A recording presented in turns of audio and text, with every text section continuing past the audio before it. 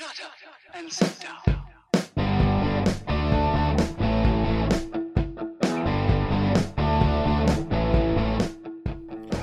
Welcome to Being on Stage, the only podcast that gives you motivation, inspiration, and confidence to be better on stage.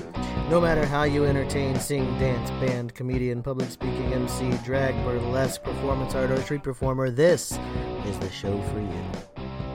Hey rock stars, Reggie Dawson, host of the show. Welcome to the Being on Stage podcast, and if you've been listening for a while, welcome back. Thanks again. Have you ever heard the phrase, you reap what you sow? And listen, I'm not, it's a biblical phrase, but I'm not trying to get into a religious conversation here. But you reap what you sow is all about, you get in or you get out of something what you put into something. And I think as we progress in our careers, it's something that we need to think about on a regular basis. And I've seen and actually heard from performers recently, that I've talked to recently, that they just don't seem willing to put in the work to get what they expect out of it. Now listen, wanting success and having a vision and a goal for yourself as a performer is not a bad thing, but you have to expect to put in the work to get that, to get there, to get that vision to come to be. Listen, I jumped right in because I actually just got off of a call with somebody that was going through this, and I'm not saying any names. I'm not actually thinking of one in particular person. It just happened to be another one of those individuals that I've talked to recently. And what the pattern, and I know, listen, but the pattern I'm seeing, I should say, is people expect something or they want something for themselves, but when we start talking about next steps and where they need to start and going through the process, they seem reluctant to want to do so. Like all of a sudden it's like, well, I don't really have the time, and my job expects a lot from me. And listen, I get it. I got a job, but on the same token, if you want this greatness, this success, like this is what I've communicated to people. If you want this success, there's going to be work, and you're going to have to make the time and prioritize things in your life to put in the work to get there. Otherwise, it is going to be a pipe dream. Oh man, I am getting incredibly blunt. It is way too early in this podcast to get that blunt with you. So let me back up for a minute. Again, I'm Reggie Dawson. I host the Being on Stage podcast. I'm a stage performance coach, and I work with performers at all levels to improve their audience experience while they're on stage. And that's an important aspect of your career, because what your audience experience is a direct representation of you, how your audience walks away and that perception they get from you and how they feel in your shows. That represents who you are and what you are as a performer. So I help you improve that. And with these calls I'm talking about, I have, what I do is I let people just jump on my calendar and I call them, and, we talk through what they're going through, what they're struggling with, and what they want out of their performance career, whether it's singing, playing an instrument, dancing, comedian, magician.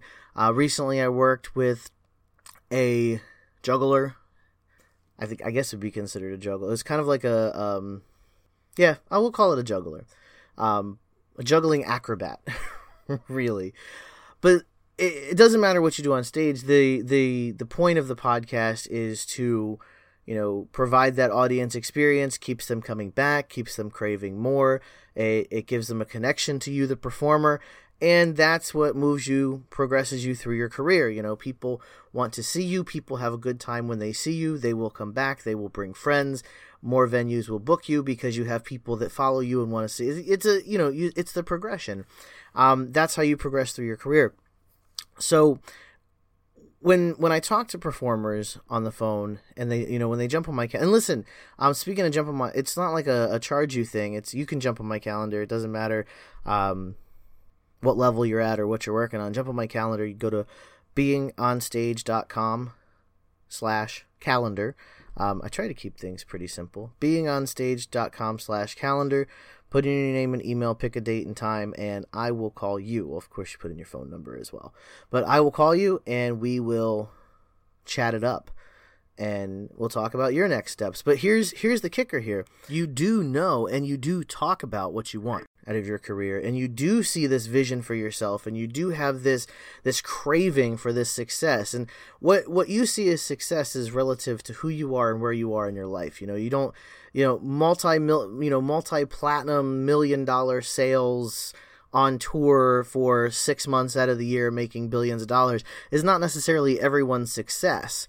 I mean, that's like, 1 in 10 million success, but that's not everyone's success. Some people find success just, performing on a regular basis at a couple of local pubs, getting to do what they love to do in front of their community.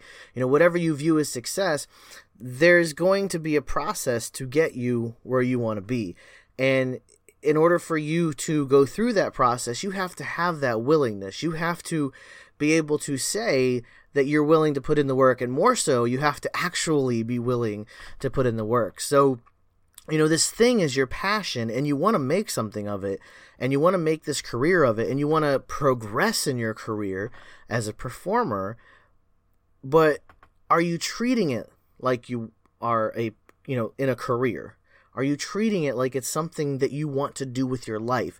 Or are you treating it like a hobby? Yeah, I said the H word. Ouch!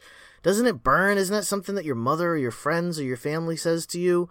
That little hobby that you have? Doesn't it just twist the knife a little bit and wherever the knife's stuck in? I almost said your back, but I guess I said it to your technically I said it to your ear. But yeah, is it a career or is it a hobby?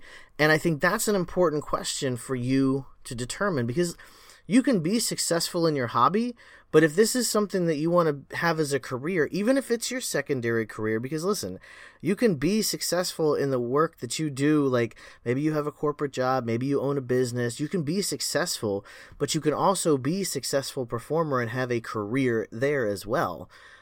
But think about the work that you put in to either of them, the work that you put into the career in the corporate job, or even if you work for a local business, or even if you own a local business, the work that you put into that, even if you own a digital, multi-conglomerate business or multi-million-dollar business, the work that you put into that, you're going to have to put the same amount of work into your performing career. And I think a lot of people forget that. So listen, let me paint this picture for you. So I work one of the corporate jobs, and I'm like low man on the totem pole, like way down. But I do work for a corporate company. I'm not going to say which corporate company, but I do work for a corporate organization. And my manager was talking to me this week about how she's going to be at home this weekend, and she's going to be up late at night going through some other reports and some presentations that she has coming up. And I got to thinking, man, all that extra time that she's spending, I'm spending on my podcast, my coaching business, talking to potential, performers that I'm going to work with, potential clients, if you will. I spend that time. I have another business. I have a couple businesses that I'm working with here, but I'm spending time on my businesses and the things that I want to pursue.